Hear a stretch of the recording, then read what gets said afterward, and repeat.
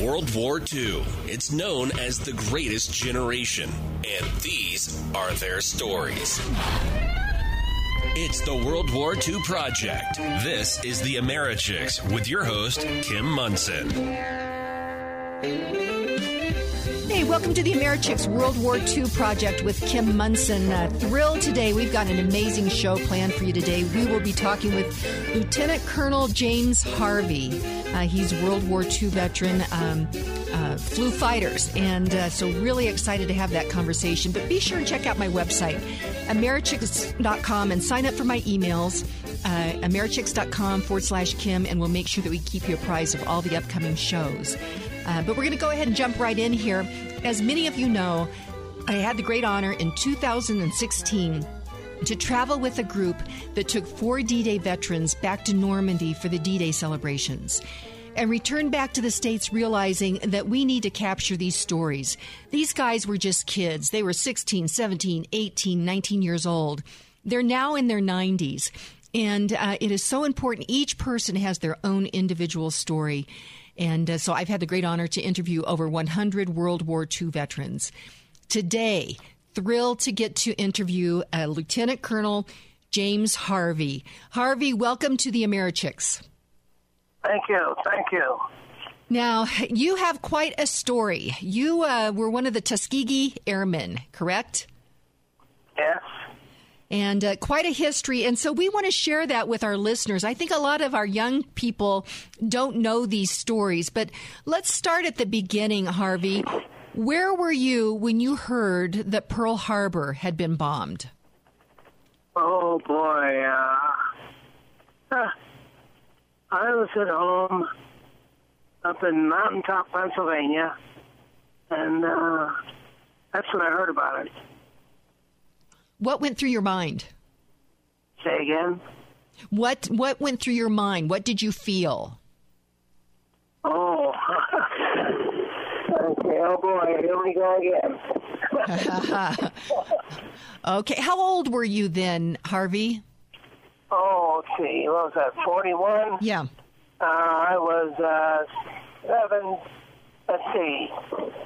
16. 16 years old. Yeah. Okay. When did you decide, or how did you end up in the military? Well, I tried to enlist in the Army. I tried to enlist in the Army Air Corps in January of 1943, but they said they weren't taking enlistments at that time. That was the height of the war, but they were just telling me they just didn't want me, period. That's all. So I said, okay, no problem. Then I was drafted into the Army in March of 43. So they didn't want you when you wanted to enlist, but they wanted you when they drafted you, huh? Correct. What's wrong with that picture, huh? Okay, so you're drafted into the Army. Right. You ended up in the Army Air Corps. Tell us about that journey. Okay, like I said, I was drafted in the Army. I reported to Fort Meade, Maryland on the 3rd of March of 1943. I was issued my uniform, took the physical exam, and got my shots and all that good stuff. And I was there a couple of days and took a written exam. And then they sent me to Jefferson Barracks, Missouri for basic training.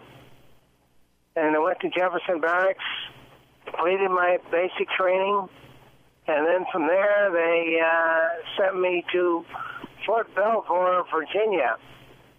Now, based on my scores that I made on my exams, they put me in the Army Air Corps. Army Air Corps Engineers. Okay. My mission was to go to the Generals of the Pacific, doze out an area, build an airfield for aircraft to land on. Okay.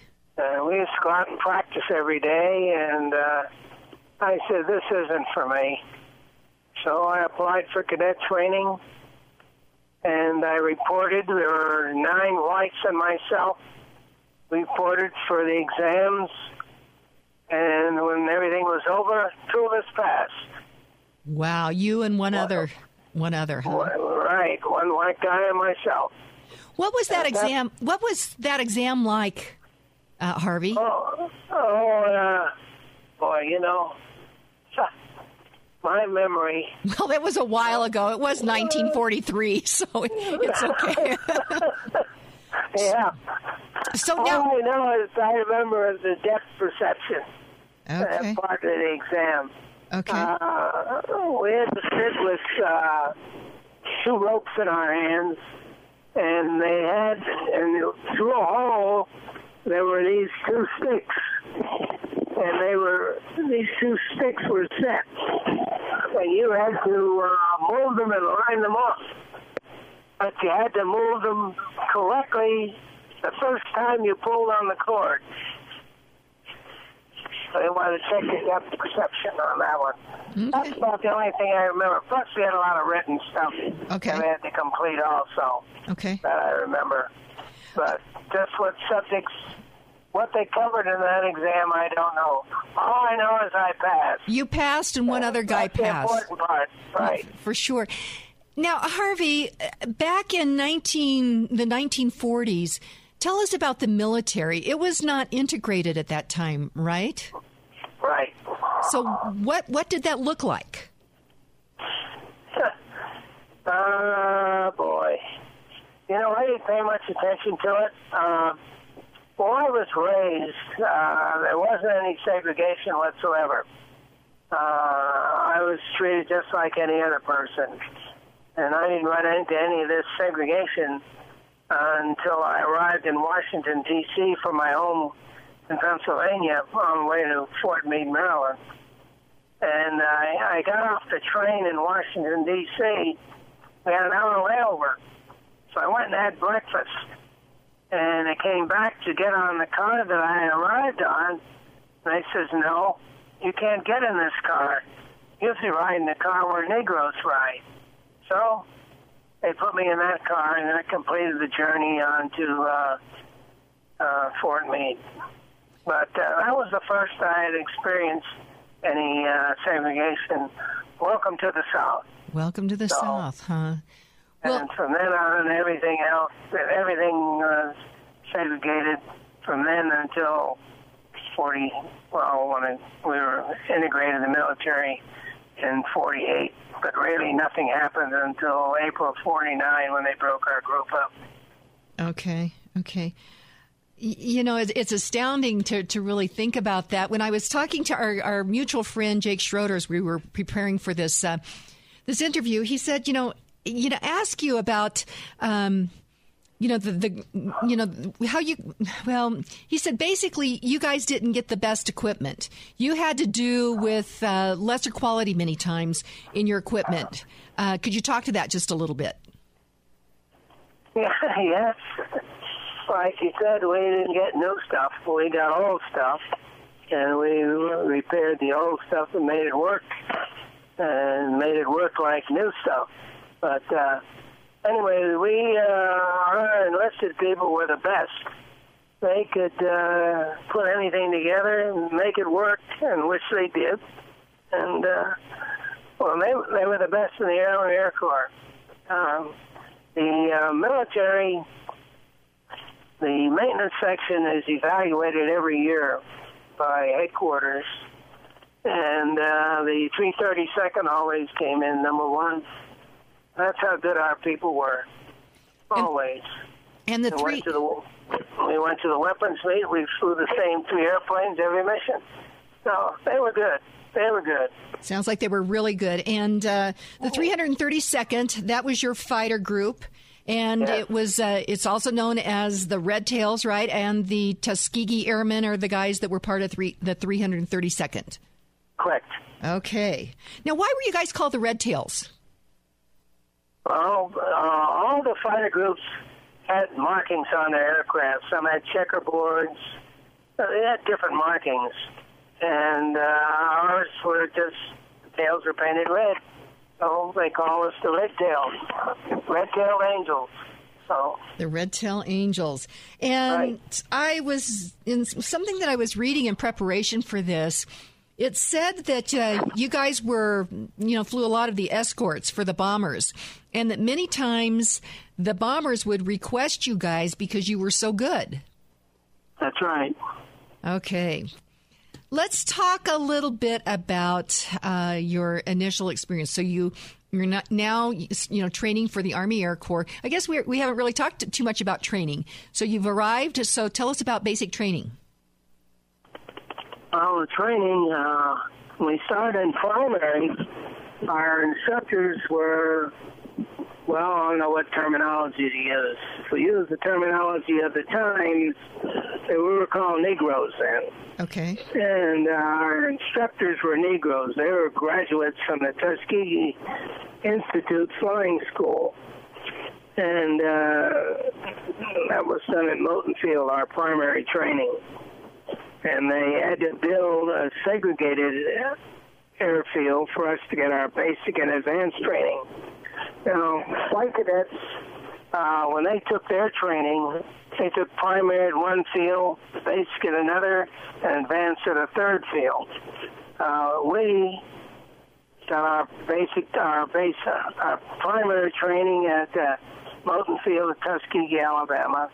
And they built this other airfield, Tuskegee Army Airfield, for us to get our basic and advanced training. So we just moved a few miles to another airfield for our basic and advanced. So everything for us was done right there. Okay. We didn't get to move around like the white cadets.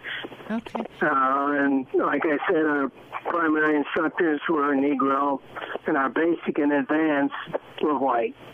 Our instructors were white for those two phases of our training. And in primary, the instructors prepared us for what we would get when we got to the white instructors, and calling us different names and all this kind of stuff to teach us to be able to restrain ourselves and sort of go with the flow, if you want to call it that, and not rock the boat, do what you're told, and just do your best. And that's what we did, and everything worked out. Well, it sounds like you did do your best because you guys are famous for sure. When did you figure out that you were actually going to become a fighter pilot? Oh, years ago, before I got in the military, I lived in Mountaintop, Pennsylvania. It's out in the sticks. I lived in the country. And it's near Wilkes-Barre. They had an airport in Wilkes-Barre. And I was in my front yard in Mountaintop. Well, actually, Noongola Station, to be exact. And I saw this flight of P-40s fly over there, flying in formation. And I said, I'd like to do that one day. That was it. Never made a mile or anything. And then when I got in the military and went through this training that had to do with the earth-moving equipment, and I said that wasn't for me. Something said to me, a little voice said, apply for cadet training. So I did. You know, Harvey, I have found when you get that nudge to do something, you should just do it. You know what? I think you should just do it. That's right. Well, back then I was a perfectionist, and everything I did had to be perfect. And when I got married, everything changed, of course.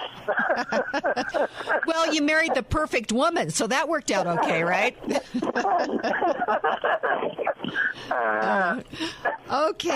Okay. So you have applied for flight school. And when did you figure out it was going to be fighters? Oh, well, I didn't. They put me in a single-engine class. Oh. And so I just went through in the single-engine class. That's what I wanted. But then I got what I wanted, but just happened to work out the way I wanted it to. It's that simple. Okay. And how about the first time that you flew by yourself? What went through your mind? Oh, boy. Instructor, we had been flying and landed, and the instructor got out, and he said, you've got it. It's going to be a couple flights around the field, come back and land. and which I did, and what a feeling, great feeling, up there in that big bird all by myself, and I conquered it. Wow. And from then on, everything was gravy, so to speak. I loved it. Wow. And then what? When I got into the fighter aircraft, that was better yet. And what did you fly? Which fighters did you fly? I started out, only graduated at Tuskegee. We got 10 hours in the P-40 right there at Tuskegee. Then after that, we were sent to Walterboro, South Carolina for combat training. And when I went to Walterboro, they had P-40s, and later on they switched to P-47s. And then after I finished combat training, then when I was assigned to the 99th in Gunman Field, Kentucky, in April of 45, I was flying P-47s. Okay. And I flew those up until they broke the group up in June of 49, and scattered us all over the world. And from there, I went to a jet outfit in Japan, and they had F-80s. And I flew the F-80 there, and got back to the States. I flew the F-86 in the next squadron I went to. I flew the F-86A, E, F, and D models, and had different assignments. And I got a chance to fly the F-89, the F-94, and then I was assigned to an F-102 squadron. I was the ops officer. And the F-102, that was my favorite. Fighter pilots like speed. And that airplane, you'd go supersonic on the deck. Big delta wing is what it was. Beautiful aircraft. But I got to fly that. I got quite a few hours in that. And that's the last aircraft I flew. So I flew quite a few jets. Wow. And quite a few conventional. So I had a rounded career as far as flying goes. That is quite a career, James Harvey, Lieutenant Colonel James Harvey. Wow. Okay, you know what? We're going to go to break. I have so many other things that I want to ask you. Before we do that, though, you know, it is a great time to be a sports fan here in Colorado, and Hooters Restaurants is my sports headquarters. Hooters is the place to watch all the games. Wednesday is Wing Day. All the wings you can eat for $14.99. Their smoked wings are delectable and only half the calories. Hooters Wings can fly. You can have them delivered right to your front door when the girls come over on Wednesday nights. That's what I do. So for more information, to have your Hooters Wings to go, have them delivered right to your front door, or go over to Hooters and watch the game, check out HootersColorado.com. That's HootersColorado.com. Let them know that you know the Americhicks. And this is Kim Munson talking with retired Lieutenant Colonel James Harvey, who flew just about every plane that I think I've ever heard of. And we're going to go to break. We'll be right back. Hey, welcome back to the Americhicks World War II Project with Kim Munson. Be sure and check out my website, Americhicks.com, and sign up for my emails at Americhicks.com/Kim, and we will keep you apprised of all the upcoming guests and topics. I am thrilled and honored to have on the line with me Lieutenant Colonel James Harvey. He is one of the Tuskegee Airmen. He flew fighters in World War II and then jets. We haven't talked yet about that in the Korean War, but Harvey, we need to understand a little bit more about what was going on with blacks in the military during World War II. My understanding is there was some kind of a report that was done in 1927 that really affected how blacks were treated in the military. Please speak to that. Oh, what you're talking about is a class, the Army War College class of 1925. They put out a report on the American Negro and also the Negro that fought in World War II. And that's what you're referring to. And that report, I get mad every time I read it. I don't memorize anything in it. Now, when I give talks, I quote different parts of it, but I read it. I don't want it in my psyche. Well, you may say, if you read it, it's going to be in your psyche. Right. No. I belong to a certain group of singers. We read something, when we finish reading, we don't know what we forgot what we read. Therefore, I don't have it in my psyche. Okay, fair enough. Fair enough. Have you ever heard any parts of it? You know, only what my friend Jake had told me about it. Okay. Well, I just happen to have a copy of it right here in front of me. Okay. Like I said, they did a report on the Negro soldier during World War I, and then the American Negro. Now, here's what they had to say about the American Negro soldier during World War I. According to the studies, Negro soldiers were childlike, careless, shiftless, irresponsible, secretive, superstitious, unmoral and untruthful, and more likely to be guilty of moral turpitude. Atomic, emotionally unstable, musically inclined with good rhythm, and it said loyal and compliant. Despite the fact that the Negro soldiers who fought with the French during World War I were highly decorated. Now, why is this? What's the difference between the ones that were in the military in the States and those who fought with the French? Yeah. Segregation. That's what it was. Now, also, this is what they had to say about the Negro in general. The Negro was barely qualified for combat duty, was by nature subservient, mentally inferior, and believed himself to be inferior to the white man, was susceptible to the influence of crowd psychology, could not control himself in the face of danger, and did not have the initiative, courage, and resourcefulness of the white man. It is generally recognized that the American Negro is inferior to our white population in mental capacity. The intelligence of the Negro is shown in his inability to compete with the white in professions and activities when mental equipment is an essential for success. Wow. End of quote. Now, I like that last part. Talking about the when mental equipment is an essential for success. We proved them wrong. We sure proved them wrong. Well, There shouldn't have been any doubt to start with, but that's the way it was. That's the way it was. Well, and you guys did. So tell us the history about the Tuskegee Airmen, so that our listeners can understand that. What was that? Sorry. Tell us about the history of the Tuskegee Airmen. So you have this challenge here. There is this report from the Army War College, 1925. Right. And you guys looked at that and said that's not true. So tell us about the history of the Tuskegee Airmen. Oh, it's already been. Well, okay, everybody doesn't know about it.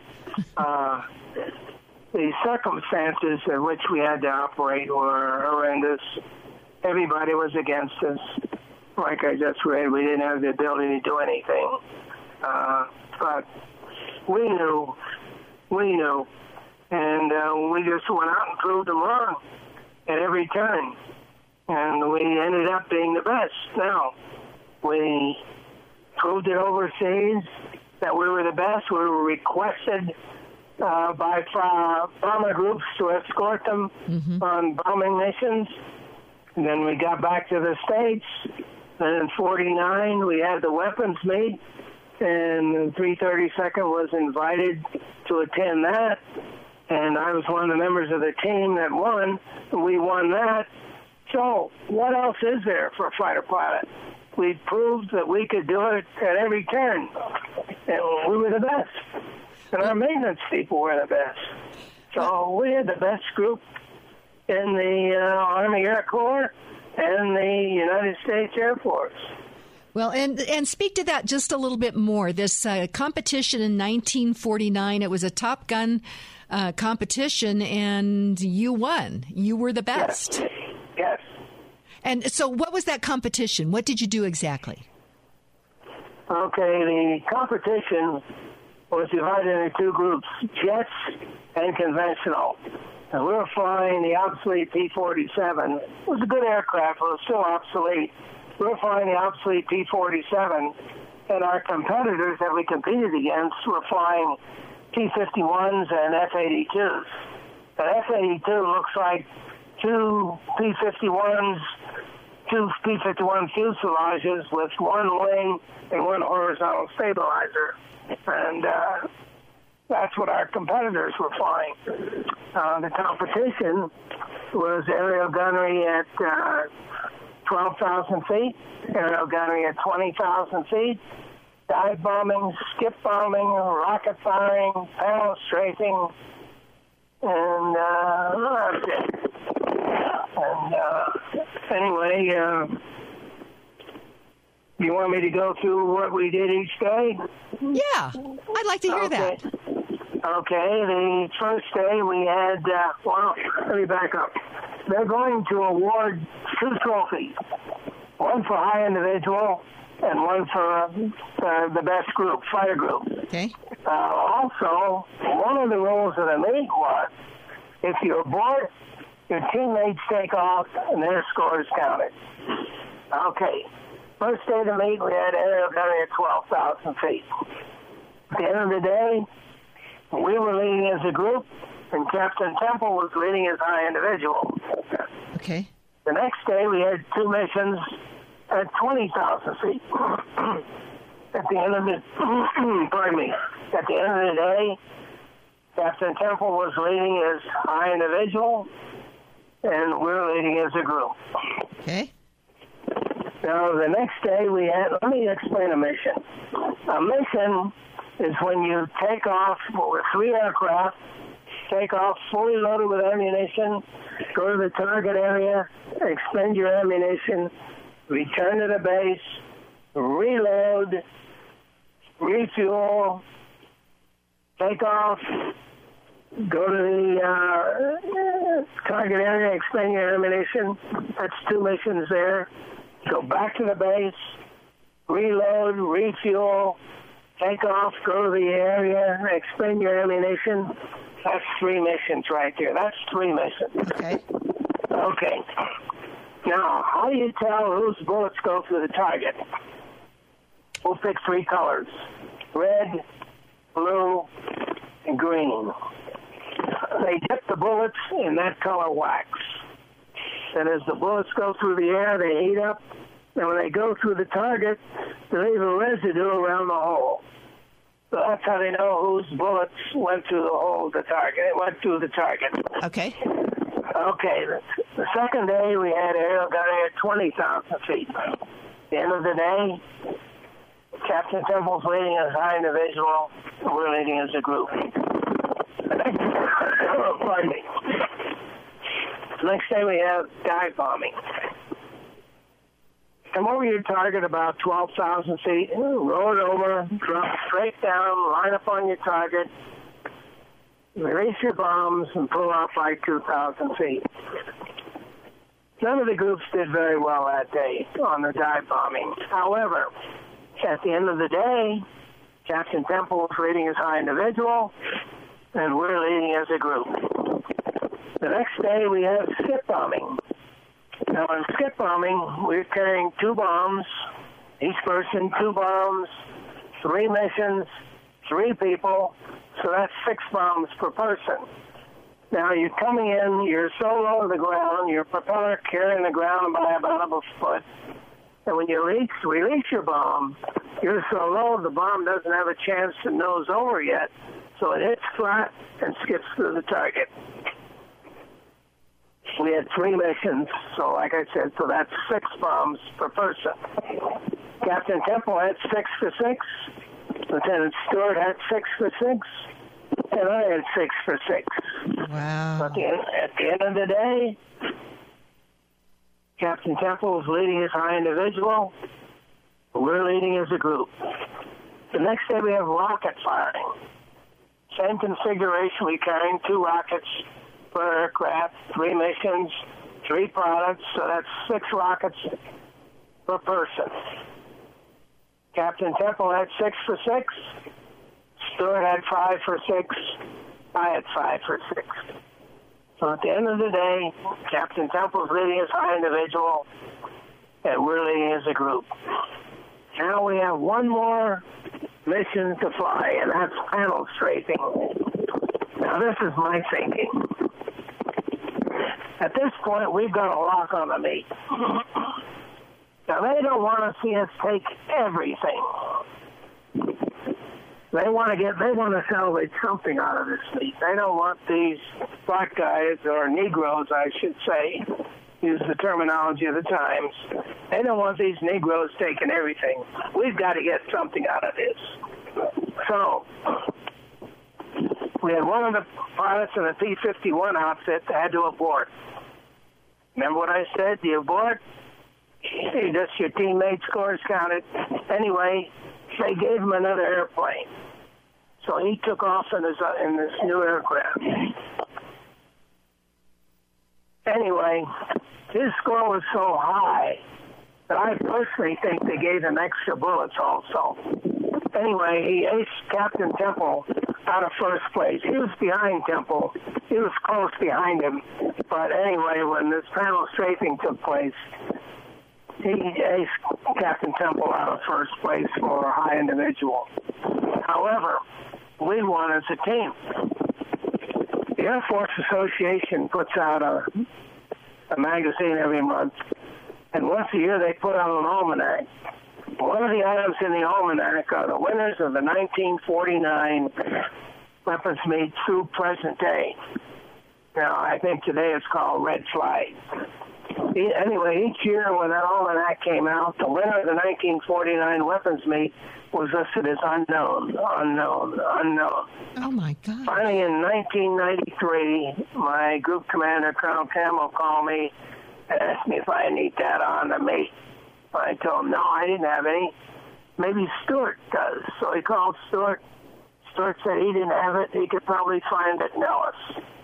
So he went to Nellis. He found what he was looking for, and he presented it to the Air Force. As of 1995, it showed the winner of the 1949 weapons meet. It's a 332nd Fighter Group. 46 years. They knew who won, but they just did not want to recognize it as being the winner. We got a big 3-foot trophy, solid silver. Somehow that got misplaced. And we have a lady in Atlanta. Her name is Ellie Orr. She's an historian. She made it her mission to find this trophy. She found it in 5 days at the Wright-Patterson Air Force Base Museum storage area. So she went to Wright-Patterson. She saw the trophy, and she asked, why isn't this on display? They said, we get a lot of items in, we can't display everything, and this item will never be on display. Well, it is on display. 55 years in hiding. Wow. That's the story of our life. Just like when the group came back from overseas, touched down on American soil. At that point, they put a classification of top secret on the Tuskegee Airman. That classification did not come off until 1995, 50 years, when they made the movie The Tuskegee Airman. Wow. They just didn't want people to know about the Tuskegee Airmen. The program was too successful. After all this hoopla about written by the Army War College class of 1925 about our mentality. Wow. So, see, they had egg on their face. So they just didn't want people to know about us. But it's gradually coming out. Yeah, it is. Hey, Harvey, I mean, this makes me angry. You don't sound bitter to me at all. How have you dealt with all this? Well, I have a 5-year-old girl. I was going to talk one day, and she said, how did you cope? How did you put up with all this? I said, well, when I look at it, she didn't have a problem. I had the problem. I just did what I had to do to accomplish what I had to accomplish. So you stayed focused on you. You stayed focused on being the very best that you could be. And even though the trophy was hidden, even though this was top classified information, you guys knew. You guys knew in your own heart that you, and you know what? Everybody else knew too. Everybody else that was involved in that, they knew too. And so I think that we can take a lot of heart in that. Because, somebody said to me one time, the only fair in life is the county fair and the state fair. And this doesn't sound real fair to me what happened, but you stayed focused on being the best you that you could be. And you always knew that in your heart. So, hey, how old are you now, Harvey? I'm 95. 95 years old. Wow. Right. Or 95 years young, we'll say. Hey, there you go.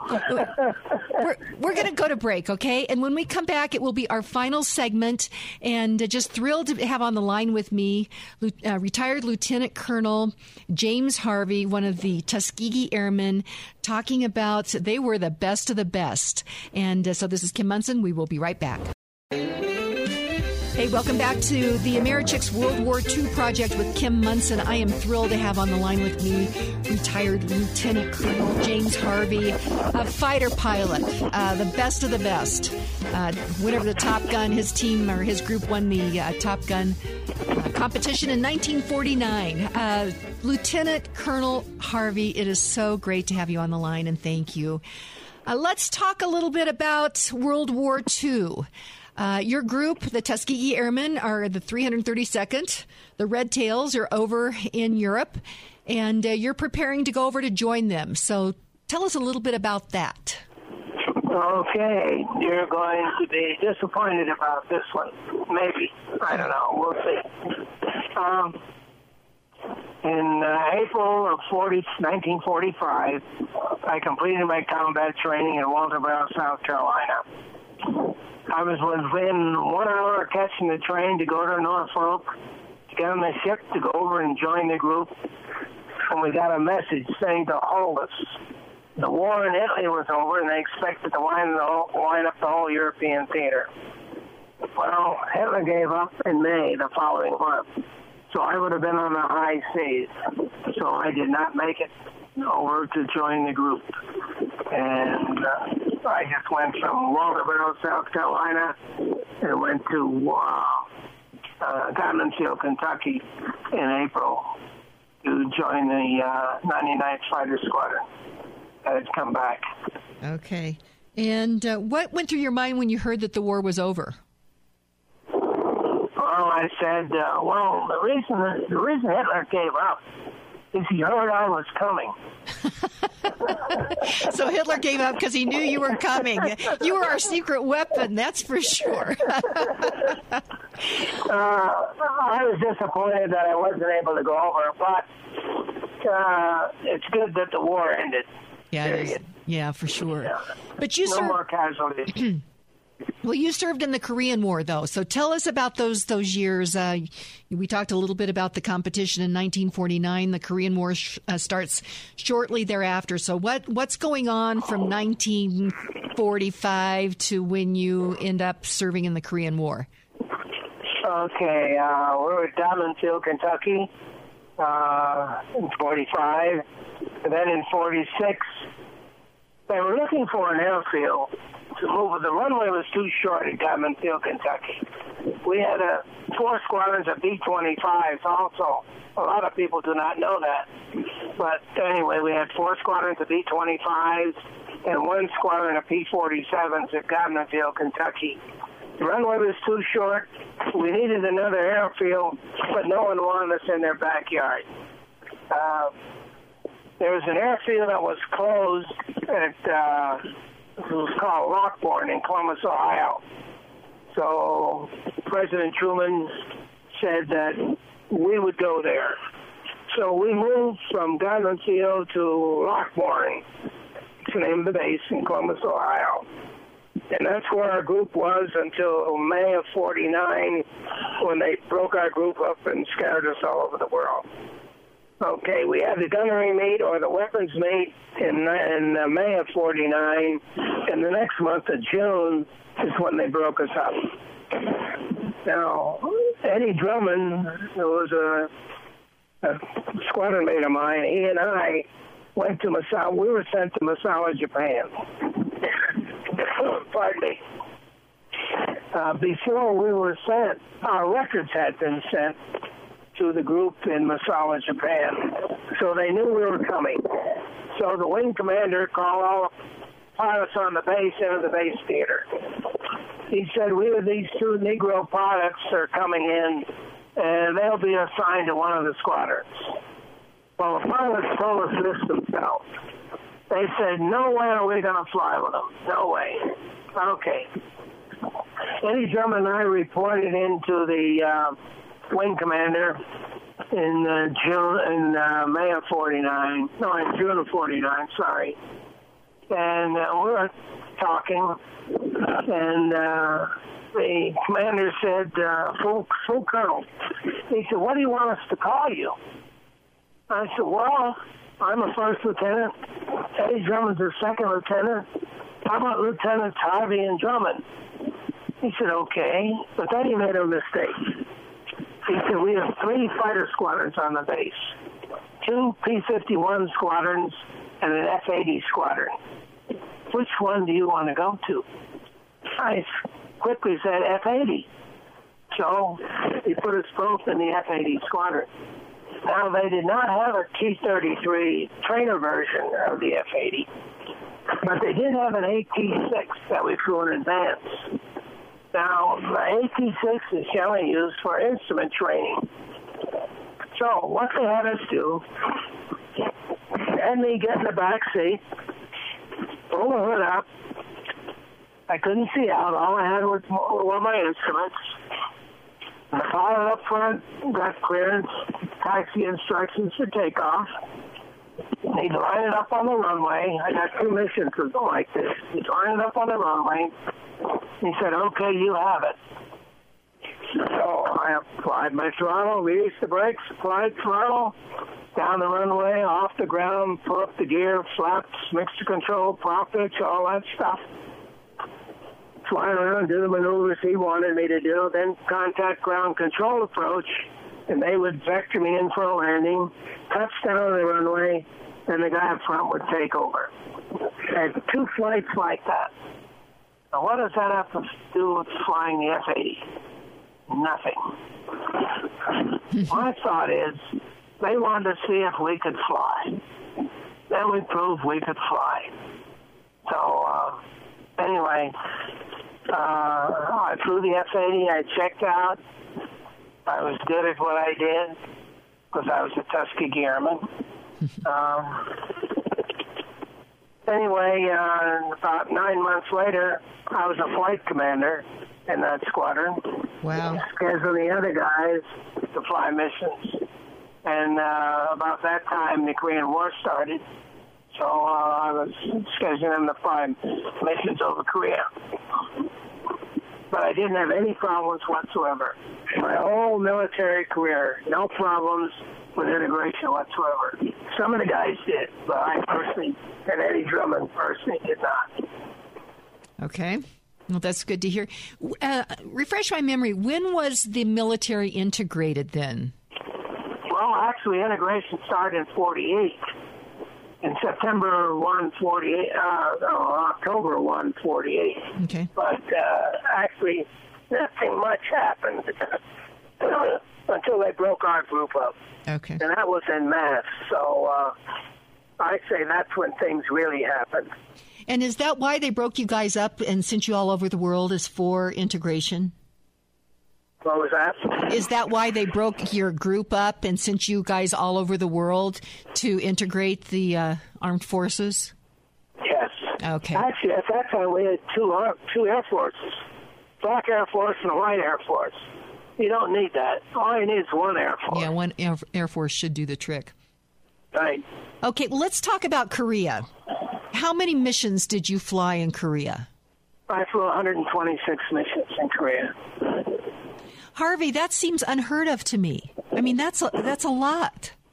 Oh, actually, yeah, that's a lot. It's not unheard of. We had one guy in our group, Colonel McGee.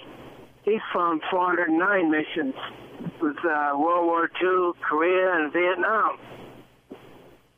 Wow. That's almost unbelievable. And the Tuskegee Airmen is one of the most decorated groups of men in the military, correct? Correct. Do you have any numbers on that by any chance? No, I don't have any numbers. Okay. I'm sure that we can all Google that and find that out. But 126 missions. What were these missions like? What did you do? Was it escort, bombing, both? What were they like in the Korean War? Our mission in flying the F-80 was generally in support of the ground troops. However, I did have one mission when I was escorting a B-29 up over Pyongyang. He was trying to take out the bridge of the Yellow River of Pyongyang. On that particular mission, I was flying along straight and level, off to the side and behind a little bit, and a little voice said, turn. So I made a right turn, and where I would have been, there was this puff of black smoke right at that altitude. I turned just in time, or I wouldn't be here talking to you today. Wow. And then from then on, I was all over the sky. So that they didn't know exactly where you were, huh? Yeah. But mostly our missions were ground support. We carried 50 caliber ammunition, napalm, and 500 rockets and 500-pound bombs. Okay. All depending on the target as to what we carry. Now, the napalm we use mostly on tunnels. Pardon me. Tunnels that the North Koreans use to keep their operations, and also train tunnels. Napalm loves oxygen. So when they drop a napalm bomb, it goes off, it ignites, and then, like I said, it loves oxygen, so it'll just suck oxygen for yards away. Now, if it's a tunnel, it'll just suck all the oxygen out of that tunnel. And you know the rest. Take the oxygen out. You need oxygen to breathe. Right. So the occupants in the tunnel, they are no more. Okay. So, as a soldier, as a military person, what is your view regarding war? Well, war is no good. It's no good for anybody. It's too bad we have them. But if you're in it, you do your best to survive. It's the old motto, like they told us in the Army. Kill or be killed. So that's your motto. So that's what you live by. Okay. That's what you live by. There's no getting around it. And how long were you in the military, Harvey? 22 years. Okay. And how did you end up in Colorado? That's an interesting story. I retired in Madison, Wisconsin. And that was the home office for Oscar Mayer. So before I got out of the service, Oscar Mayer was hiring. So I went to Oscar Mayer, took a battery of tests. I interviewed for almost a week with everyone just shy of Oscar himself. And they said, "You're hired." I was still in the service. They said, "You're hired. When do you want to go to work?" I said, I retire the 31st of May. I'd like a week off. They said, okay, report the 7th of June. So I reported the 7th of June, and I was supposed to be at the plant there for 3 months, learning the operation from slaughter to completion of all the products. So that when I went out as a salesman, I could talk intelligently about the items I was selling. Mm-hmm. 1 month into the program, they needed a salesman in northeastern New Jersey. So they sent me there. So I was there for 3 years, and they sent me to Detroit, Michigan as a district manager. I was there for a year and a half. Then they sent me to Philadelphia plant as an assistant sales manager. Pardon me. I was there for 3 years. We had marketing conferences every year at different places in the South. So this particular year, we're at Disney. We had it at Disney World. This is before Disney World was completely open. However, Hawaiian Village was open, and that's where we had our marketing conference. And the last day of the conference, I was sitting in the dining hall, and the president of Oscar Mayer came in. His name was Jerry Eagle. And we started talking. He said, "May I join you?" I said, "Yes, sir." So he sat down. We started talking. Then he told me, he said, people had been coming up and promoted, and I'm still sitting there. I hadn't gone anyplace. He said, the reason we didn't send you to Seattle is that the salesman that we sent knew the complete operation of the Western region. I could understand that. Then they had an opening in Salt Lake City. He said, we didn't send you there because the Mormons, you know how they don't particularly care for Negroes. I said, yeah, I understand that too. And so he said, where would you like to go? I said, I'd like to go to Denver, but I know that the center manager in Denver doesn't want to go, doesn't want to leave. And that was the end of the subject. And that was in November of 41. April 42, not 40, I'm sorry, 72. Okay. That was in 71. In 72, April of 72, I got a call. Go to Los Angeles to meet with the director of the Western region for an interview for a job in Denver. So I went. I passed the interview and came to Denver in April of 72. Okay. And that's how I wound up in Denver. This is a place I always wanted to live, and I got my wish, yeah. Yeah, me too. So, hey... so go ahead. Here in Denver, I had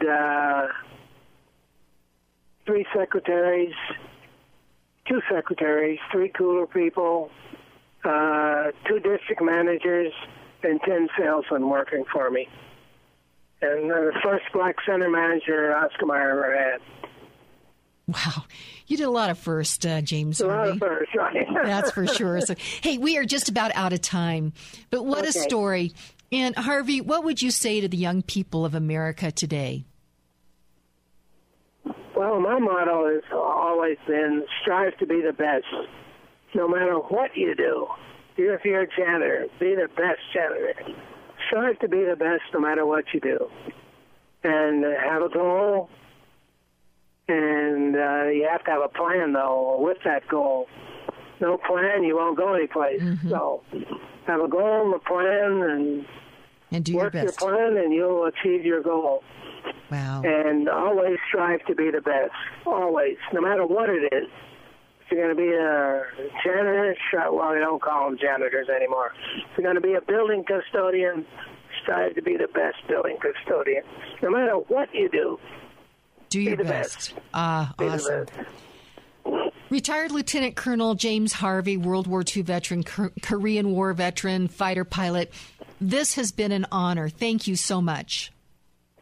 You're welcome, ma'am. Thank you. Okay, so this is Kim Munson with the Americhicks World War II Project signing off, and God bless you and God bless America.